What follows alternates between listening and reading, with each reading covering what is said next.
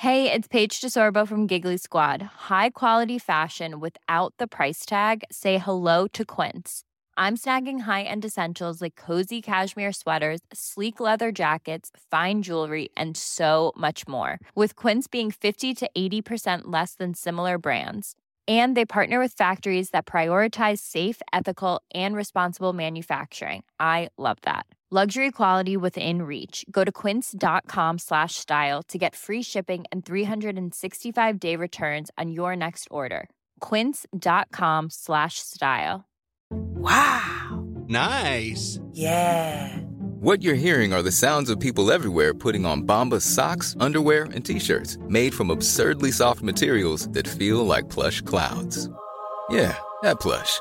And the best part? For every item you purchase, Bombas donates another to someone facing homelessness. Bombas. Big comfort for everyone. Go to bombas.com/ACAST and use code ACAST for 20% off your first purchase. That's bombas.com/ACAST. Code ACAST.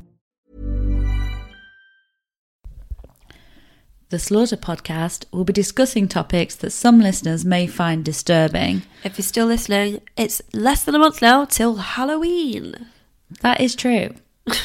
I can't think of these anymore. And it's also my turn to start. Oh. So, I'm Emma. This is Lucy. And I'm going to be talking to you about a guy called Ian Simpson.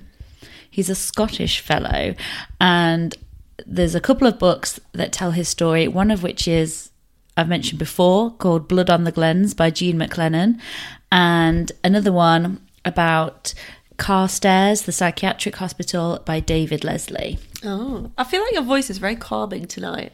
I don't know what it is. I think it's that I've given up. This is the voice of someone who doesn't give a fuck anymore. I think maybe it's your hump day voice. Well, Wednesday's my management day, so I basically go around dealing with other people's problems until I want to die. Yeah, it's coming across. We're talking about other people's problems. One of the problems, this as an example, someone phoned me up in the office and said, I don't know what to do. My children have been researching on the internet. I gave them a link to a website that I'd already checked, and they've seen an inappropriate picture. It popped up, and I was like, oh God, what is it? And she was like, well, they've seen a dick. Oh my God, what website was it? It was like a kids' science website, and then she said they scrolled down to the bottom, and there was an advert for some stuff, and she said they saw a penis and a vagina. Oh my God. And she was like... It was sex ed. And she was like, I've closed it. I've told the boys about being sensible. What else do I need to do? It's obviously got past the firewalls. So I was like, right, well, I best ring the parents before they get home and say, I've seen a dick. What, all the parents? Just these five boys okay. that had seen it. So that they can be known. And like, it was fine. I told them, look, we have a firewall. It's got round. It's now blocked. We sorted it. One parent was really mad and rang back and complained to the head teacher, like really annoyed about it. But she was... What did you do anyway? She was literally chewing off her own lips at the time. So I'm a bit like... Anyway, so whole drama, sorted it. Get home and I was like, can you just send me the link to the website that they were using? And scroll down to the bottom. There is no dick. It's a picture of a finger. There is no vagina. It's a picture of an ear. What the fuck? And I was like, if that is what your boyfriend's dick looks like, or your vagina, we have bigger problems. I couldn't believe it. I was absolute faceplant. I was like, why am I... Like, that's I never even thought. I was like, this... That it could be that she's wrong. This 23-year-old teacher has come to me and said, oh my gosh, they've seen this. I've seen it. I closed it down quickly. I would never think to say, are you sure it was a penis? I'm like, I want to show you. Can I show you the picture that it was? Do it. We're going to pause. I don't It looked like a vagina. Yeah, so this... that looks a bit like a dick. It's a finger with some Vaseline on the end. But it's got a butt on it. Yeah, a butt with clothes on. It's the behind view of a human with clothes on. Well, that's a naked bum. It's not naked. It's got clothes on. Oh, has she got leggings on? Okay, you're missing the point. It's just humans have bums. We can't avoid that. It's a finger, it's an ear. It's like one of those weird clickbaity things. Like, oh, these weird things. So it's not appropriate. They wouldn't click on them. But a finger Not with that Vaseline bad. on, like, it may look like a dick if it was covered in spunk. But this was a year 3 class, so the kids are 7 and 8. So for them to recognise a slimy ass dick, Yeah, what's going on at home? so that's what happens when you're an assistant head teacher. And now to the podcast. So Ian Simpson. He was one of 10. He'd definitely seen some dicks other than his own as he was growing up. He was born in Coatbridge in around 1936 or 1937. I can't find a consistent source on that. But it seems like he was a bit of a dullard. He was sort of below average at school. And he didn't really seem to have any personality either. Just one of those kids who would sort of sit there and be a bit ugh. When he went to primary school, well, but then of course he's one of 10. Maybe he just didn't get enough interaction. Who knows? But when he was at primary school, he started getting in trouble. Various different things. At 8 years old, he set fire to some haystacks, which is about as aggressive as you could probably be in the 30s. And he would be regularly caught stealing. So his family had him labelled as a bit of a troublemaker, and his mum was just at her wit's end because she couldn't see why he would be doing it. She thought there was absolutely no motive, because often he would steal things and then just give them back. Which just says he's obviously attention seeking. Yeah, if he's clearly. stealing things and then going, Mum, I stole this, he wants you to talk to him. Like, put the other 9 babies down and speak to him. I'm going to say he must have always known her pregnant with a baby. If you've had to have that many kids, who were we talking about that had like 17 kids? Oh, it's Slash and Dash. Oh, yeah. And Mr. Guinness of Guinness in Dublin, his wife, she had like 21 pregnancies. What?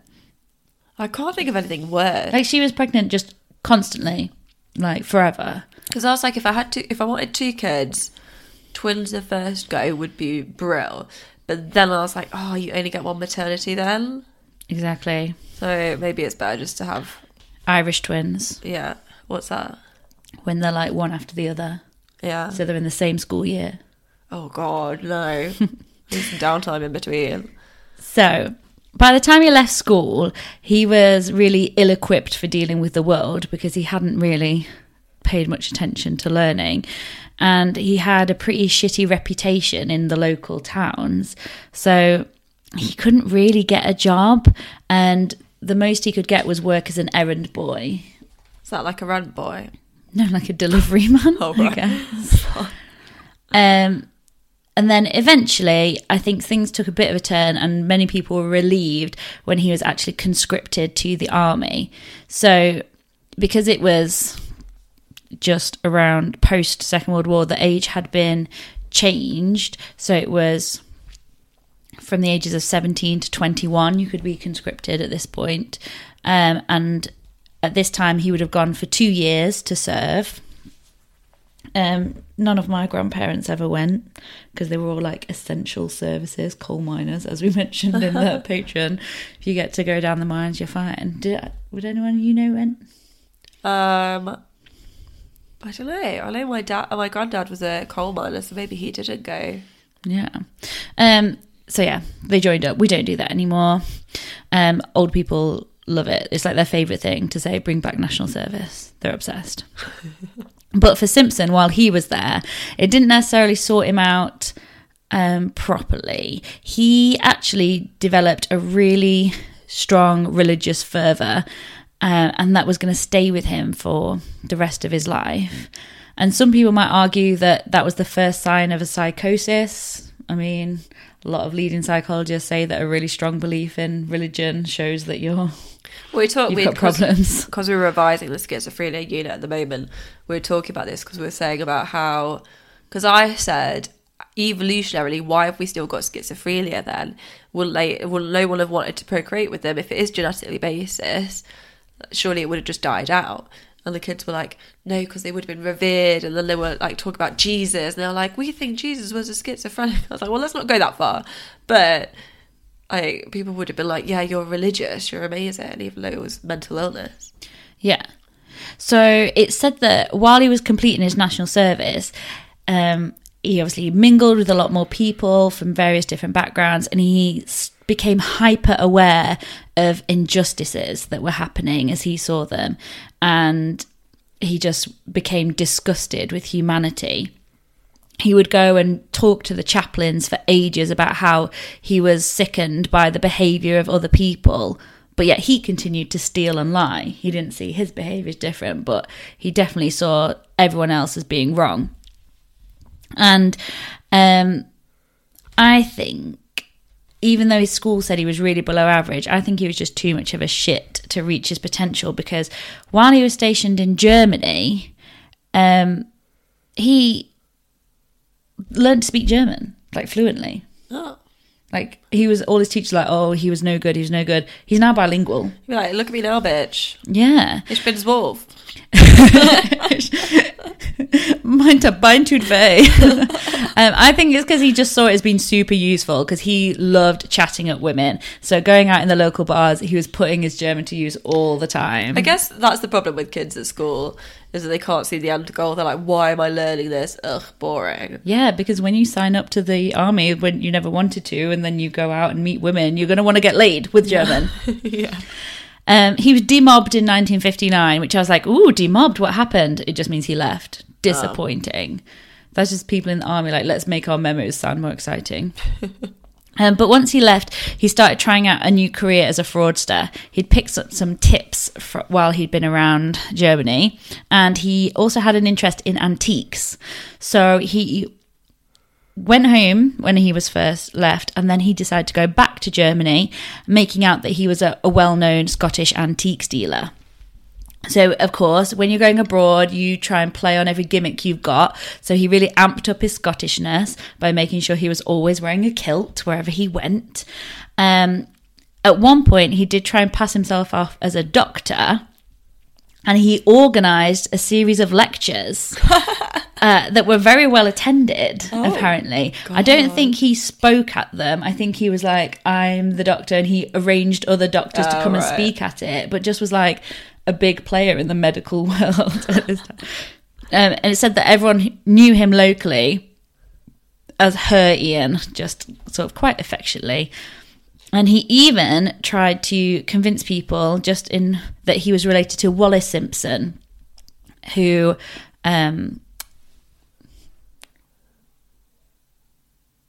married the king. The king abdicated to be able to marry her. Oh. She was an American lady, but he was just trying to say that I've got a connection to the British royals. I'm Ian Simpson. Don't you know Wallis Simpson? You know, the guy that the woman that the king's run off with. Simpson's a very common name. So he was just putting himself about. Eventually, he decided that he wanted to return home to Scotland. So Simpson concocted a plan that would pay for his journey home. So he'd met a Dutch antiques dealer, and he believed that Simpson was one of his peers in his profession, and Simpson showed him a whole range of antiques that he'd stolen, and he believed they were just, of course he'd have a load of antiques. So Simpson arranged for this respected Dutch friend to take his antiques and get them through customs for him and sent to Scotland and pay for my ticket home. In return, when Simpson got back, he said, I'll pay you back all the money and I'll send you some lovely Scottish antiques over to you that you wouldn't be able to get here. So he was like, I'm in a bind, send all my stuff. So basically, this Dutch guy has now been responsible for transporting a whole load of stolen goods under his name and paid for his fare home. So it was quite clever. Simpson, of course, didn't hold up his end of the bargain and instead carried on using his Christian zeal and love of making people believe in things without proof and became a preacher. So he actually set up his own church in Glasgow. So he went whole...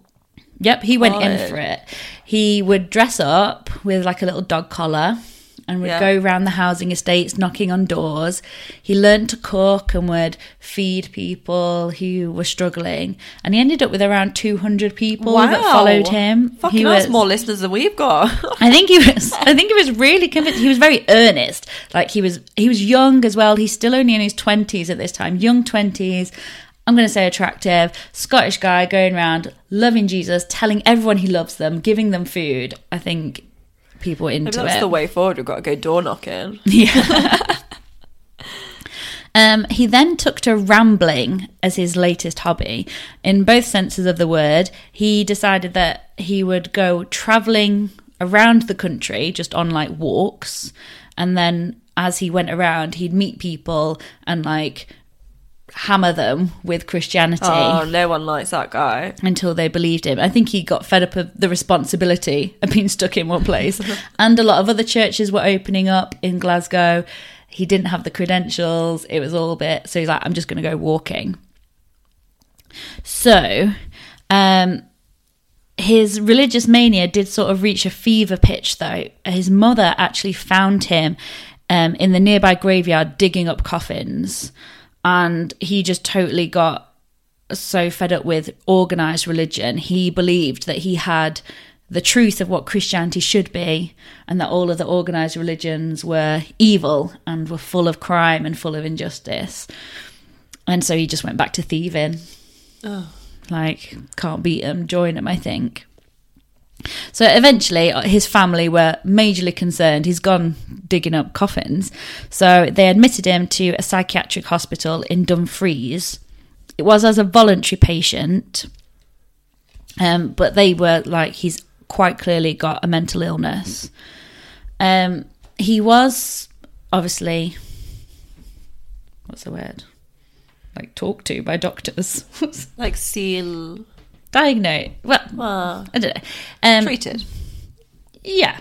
He had a chat. He had a chat with a few doctors, and they said that he's definitely of unsound mind. He's potentially dangerous just because he would get so wound up and aggressive when he would get on the subject of religion. But because he was there voluntarily, he decided he was going to leave, and he did. So in 1960... his behaviour just continued to be erratic. He hadn't had any kind of therapy that was lasting, and he was committed again to a hospital in Lanarkshire, this time against his will. Yeah, so he's committed. He can't just walk out at this point.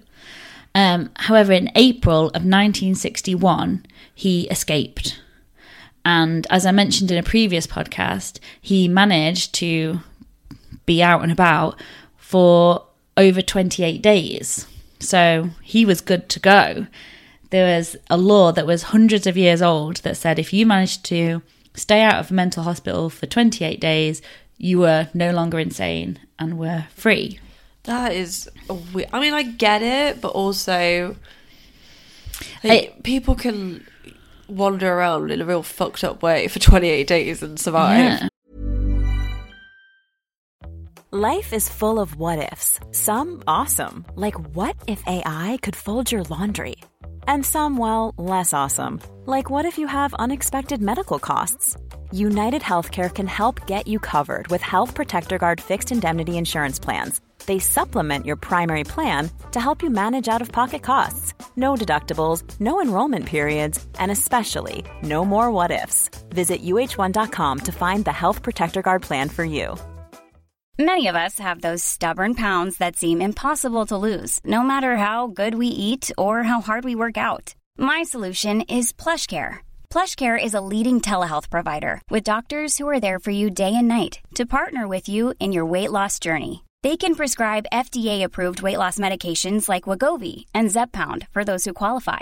Plus, they accept most insurance plans. To get started, visit plushcare.com/weightloss. That's plushcare.com/weightloss. Hey, it's Ryan Reynolds, and I'm here with Keith, co-star of my upcoming film, If, only in theaters May 17th. Do you want to tell people the big news? All right, I'll do it. Sign up now and you'll get unlimited for $15 a month and 6 months of Paramount Plus Essential Plan on us. mintmobile.com/switch. Upfront payment of $45 equivalent to $15 per month. Unlimited over 40 gigabytes per month. Face lower speeds. Videos at 480p. Active Mint customers by 531.24 get 6 months of Paramount Plus Essential Plan. Auto renews after 6 months. Offer ends May 31st, 2024. Separate Paramount Plus registration required. Terms and conditions apply if rated PG. He just hitchhiked around the north of England, the south of Scotland, and eventually he was arrested for stealing back in Dumfries. But when they arrested him and like, oh, he should be in a mental hospital, they just couldn't take him back. I think If he was stealing though, it's not like looking after yourself, is it? But then it's just a criminal thing. He definitely fell through the cracks. The police were like, he's technically can't force him to go back, but we know he should go back. But we only caught him stealing, so bye.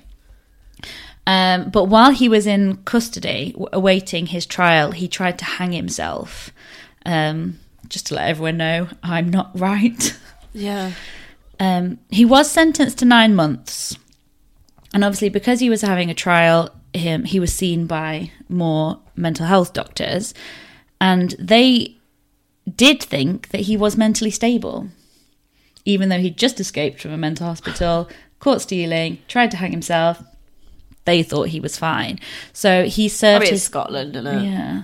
So he served his time in a general prison. And the other inmates at the time that were with him said that everyone kind of avoided him.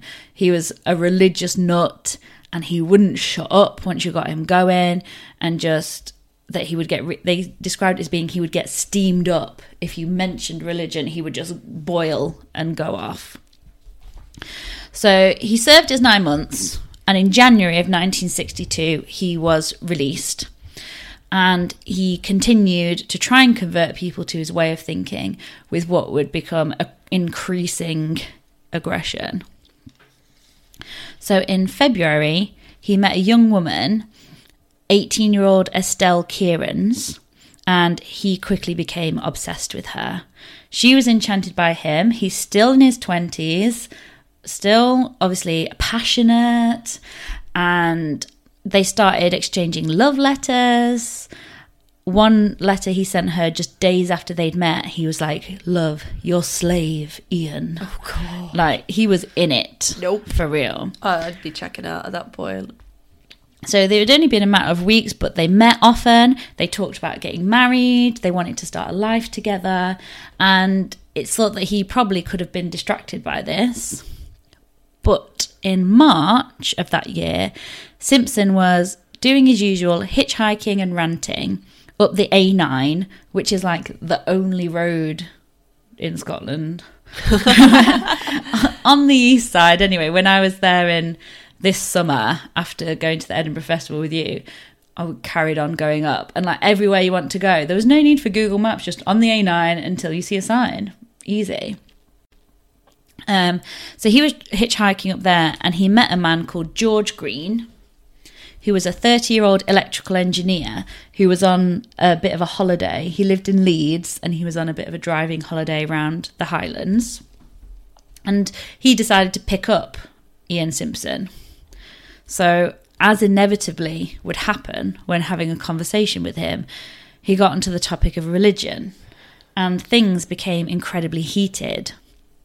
So, God, you'd really regret picking up that hitchhiker. Yes. Like, fucking hell. Great, now he's going to chew my ear off about bloody Jesus. Yeah, you're just trying to be like polite chat. So George did have enough, and it's thought that he pulled over to make Simpson get out. Like, that's enough now. Yeah.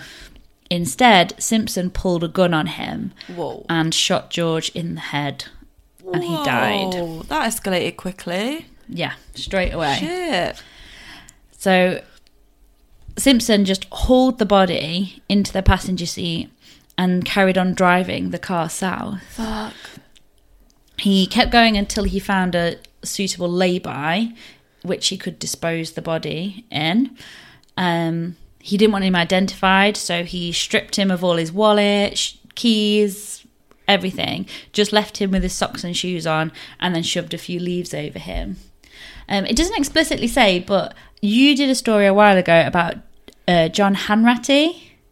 It's an older episode, And he was known as the A6 killer. Yeah. Where he shot a man. Is it a couple? Yeah. Yeah. And he shot them in a lay-by on the A6. Yeah. And that was literally just before this happened. Whoa. So I think, I mean, it's thought that the reason the police were so fervent in catching Ian Simpson was because they just had the A6 killer. But it wouldn't surprise me if the reason why Simpson switched to this was because he'd heard about that. Maybe. It seems odd that he's been aggressive in his arguments, but he's never been physically violent before, and now he shot someone on a main highway in a similar fashion.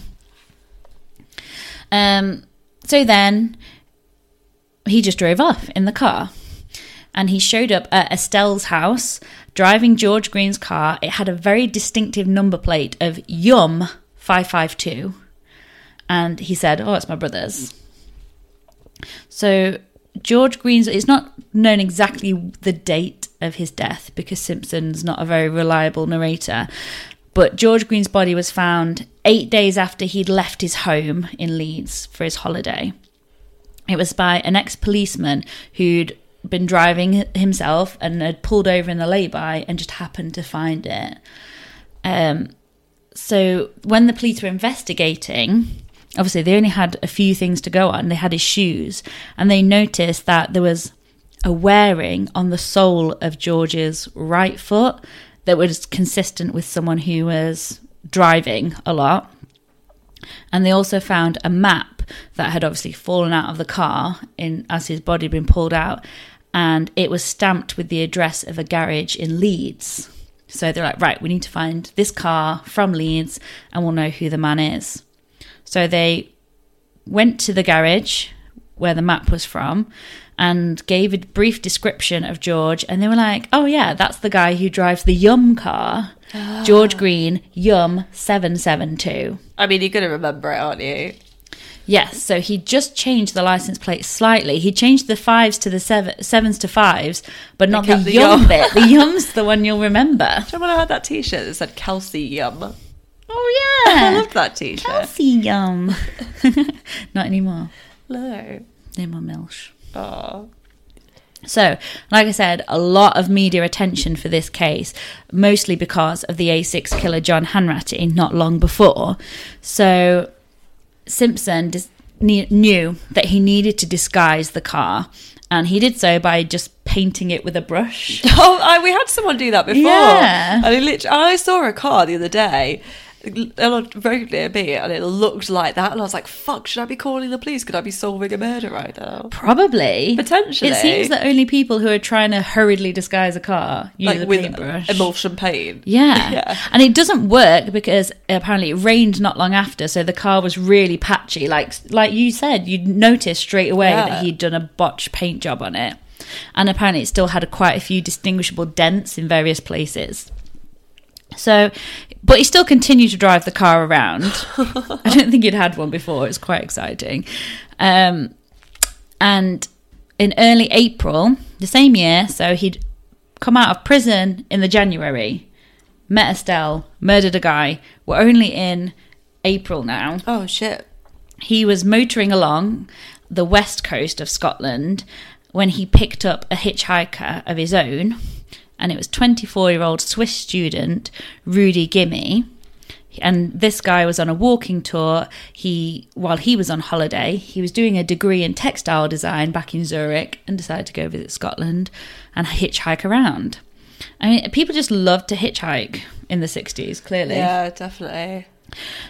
So Simpson had promised to drive Rudy to his lodgings in Edinburgh. And along the way, they booked into a youth hostel together, stayed the night. They did drive to Edinburgh to collect Rudy's belongings, so they spent a couple of days together. Then Rudy had planned to go to London and then to Paris before heading to Zurich, so Simpson said, yeah, I'll drive you to London too. And they carried on driving south of the border. So things had been going really well. They'd obviously managed to have talk and get along a lot better than George Green and Simpson had, but still at some point the conversation did turn to religion and a huge disagreement ensued. Simpson lost his temper and he turned the car from the main road into Twigley's Forest, where he shot Rudy in the head. Exactly the same way. It's all really centered around religion for him then, isn't it? Massively. It's just everything he thinks about. Yeah. Like, he believes he has to convince people. He's obviously got bizarre views. He doesn't agree with organised religion. So he's extremely Christian, but hates the church. Yeah. It's a really... but hates it so much that he's like violently hates it. So as a person who doesn't agree with it, it's hard to agree with him, because if you're not religious, you're fucked. Yeah. If you are religious, you're fucked. Like, there's no one that really is going to have his exact mindset that he's going to randomly meet. Also, he's probably bringing up religion because he thinks this is an opportunity to convert someone. Yeah. And then starting these arguments himself. Yeah. And later, when he was arrested, he said that he was on this mission to convert people, and he was going to keep killing people until it was done. What? Like, at this point, he'd started it. Like you said, he was going to keep bringing up religion, and he was going to keep killing people because he believed that was what he was called to do. Yeah. Delusions of grandeur. Exactly. So he shot Rudy in the head, and very similarly, he took the body out of the car and made a small attempt at concealing it with some leaves and just drove off. So he then drove to some lodgings where he was staying in Manchester, and the landlady at the time recalled that he'd arrived and then spent a lot of time vigorously cleaning the interior of his car. Simpson carried on with life while the police were trying to investigate George Green's death, but of course Rudy's on holiday from Switzerland. He doesn't know anyone here, so they weren't even looking for him. No one knew he was missing. Simpson's big mistake was that he took this car to another garage. So again, there's huge media attention. There's been the A6 killer, there's now this A9 killer. So the police had been distributing descriptions of this car to garages across the country. And though he changed the registration slightly, as we said, it's still quite an obvious one. And so a lad working in the garage saw it was a crap paint job, and called the police. So Simpson was stopped while driving, but for whatever reason, when he was speaking to the officer, he obviously managed to spin a story and was convincing enough to be let go. Then the police obviously looked into Ian Simpson, realised he'd been committed to a mental hospital twice, been in prison. Bingo. And knew he needed to be questioned. So they arrested him, and as soon as he was in custody, Simpson confessed to the murder of George Green, and he just said, "Oh yeah, and there's another one." Oh, fuck. That they're not even aware of. No, so they did the thing where they take them on a day trip to go and point it out where it is. It's not. You'd think that they'd exploit it. If it was me, I'd be like, "Oh yeah, there's one somewhere in Mallorca." On the beach. Yeah. Well, didn't they say that? Who was it? It was like... Was it Fred West? Where they'd like take him for ice cream and stuff if he was good. Or like, we'll have a KFC in the car or something on the way back. So he was taken by the police to show the location of Rudy. And he said that the murder weapon, he'd just thrown it into the River Mersey. Just really like blasé about everything. And like I said, he just was like, I was meant to do it. I was going to carry on doing it. He appeared in court in August of 1962. And the psychiatrist then thought him clearly insane. He didn't believe that he'd killed the men. He said that he'd changed them, sort of, for the better. And he constantly discussed morality and said that once he'd found out that someone didn't meet his standards of morality, he was going to try and purify society. So, of course, he was found guilty, and he was committed to Carstairs, which is like the Scottish version of Broadmoor. Yeah, I think we've talked about it before, Carstairs. It said that he actually, once there, he responded incredibly well to treatment. He was a model prisoner. He worked and got an honours degree in science and social studies, and they said that he became really placid, and that actually that bit of intervention from them really helped turn him around and give him a good quality of life. Maybe the science and social studies, because it's not religion as well. Yeah, he taken him on another direction. But unfortunately, his story doesn't end there, because in 1976, two men, Robert Mohn and Thomas McCulloch, were planning their escape from Carstairs.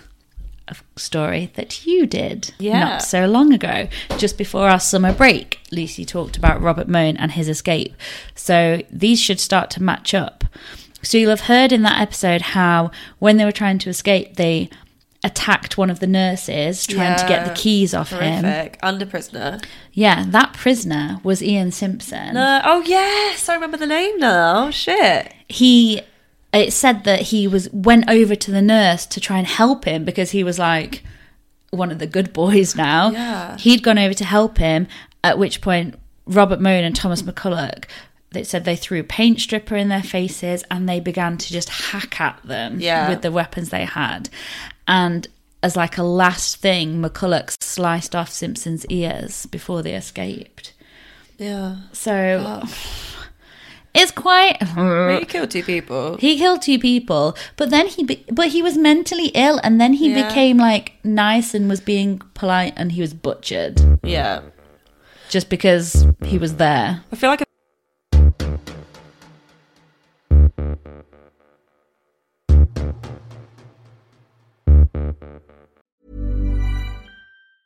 Planning for your next trip? Elevate your travel style with Quince. Quince has all the jet-setting essentials you'll want for your next getaway, like European linen, premium luggage options, buttery soft Italian leather bags, and so much more. And is all priced at 50 to 80% less than similar brands. Plus, Quince only works with factories that use safe and ethical manufacturing practices. Pack your bags with high-quality essentials you'll be wearing for vacations to come with Quince. Go to quince.com/pack for free shipping and 365-day returns. When you make decisions for your company, you look for the no-brainers. And if you have a lot of mailing to do, Stamps.com is the ultimate no-brainer. It streamlines your processes to make your business more efficient, which makes you less busy. Mail checks, invoices, legal documents, and everything you need to keep your business running with Stamps.com. Seamlessly connect with every major marketplace and shopping cart. Schedule package pickups and see your cheapest and fastest shipping options from different carriers. With rates up to 89% off USPS and UPS rates. And with the Stamps.com mobile app, you can take care of mailing and shipping wherever you are. Make the same no-brainer decision as over 1 million other businesses with Stamps.com. Sign up with code PROGRAM for a 4-week trial, plus free postage and a free digital scale. No long-term commitments or contracts. That's Stamps.com. Code PROGRAM.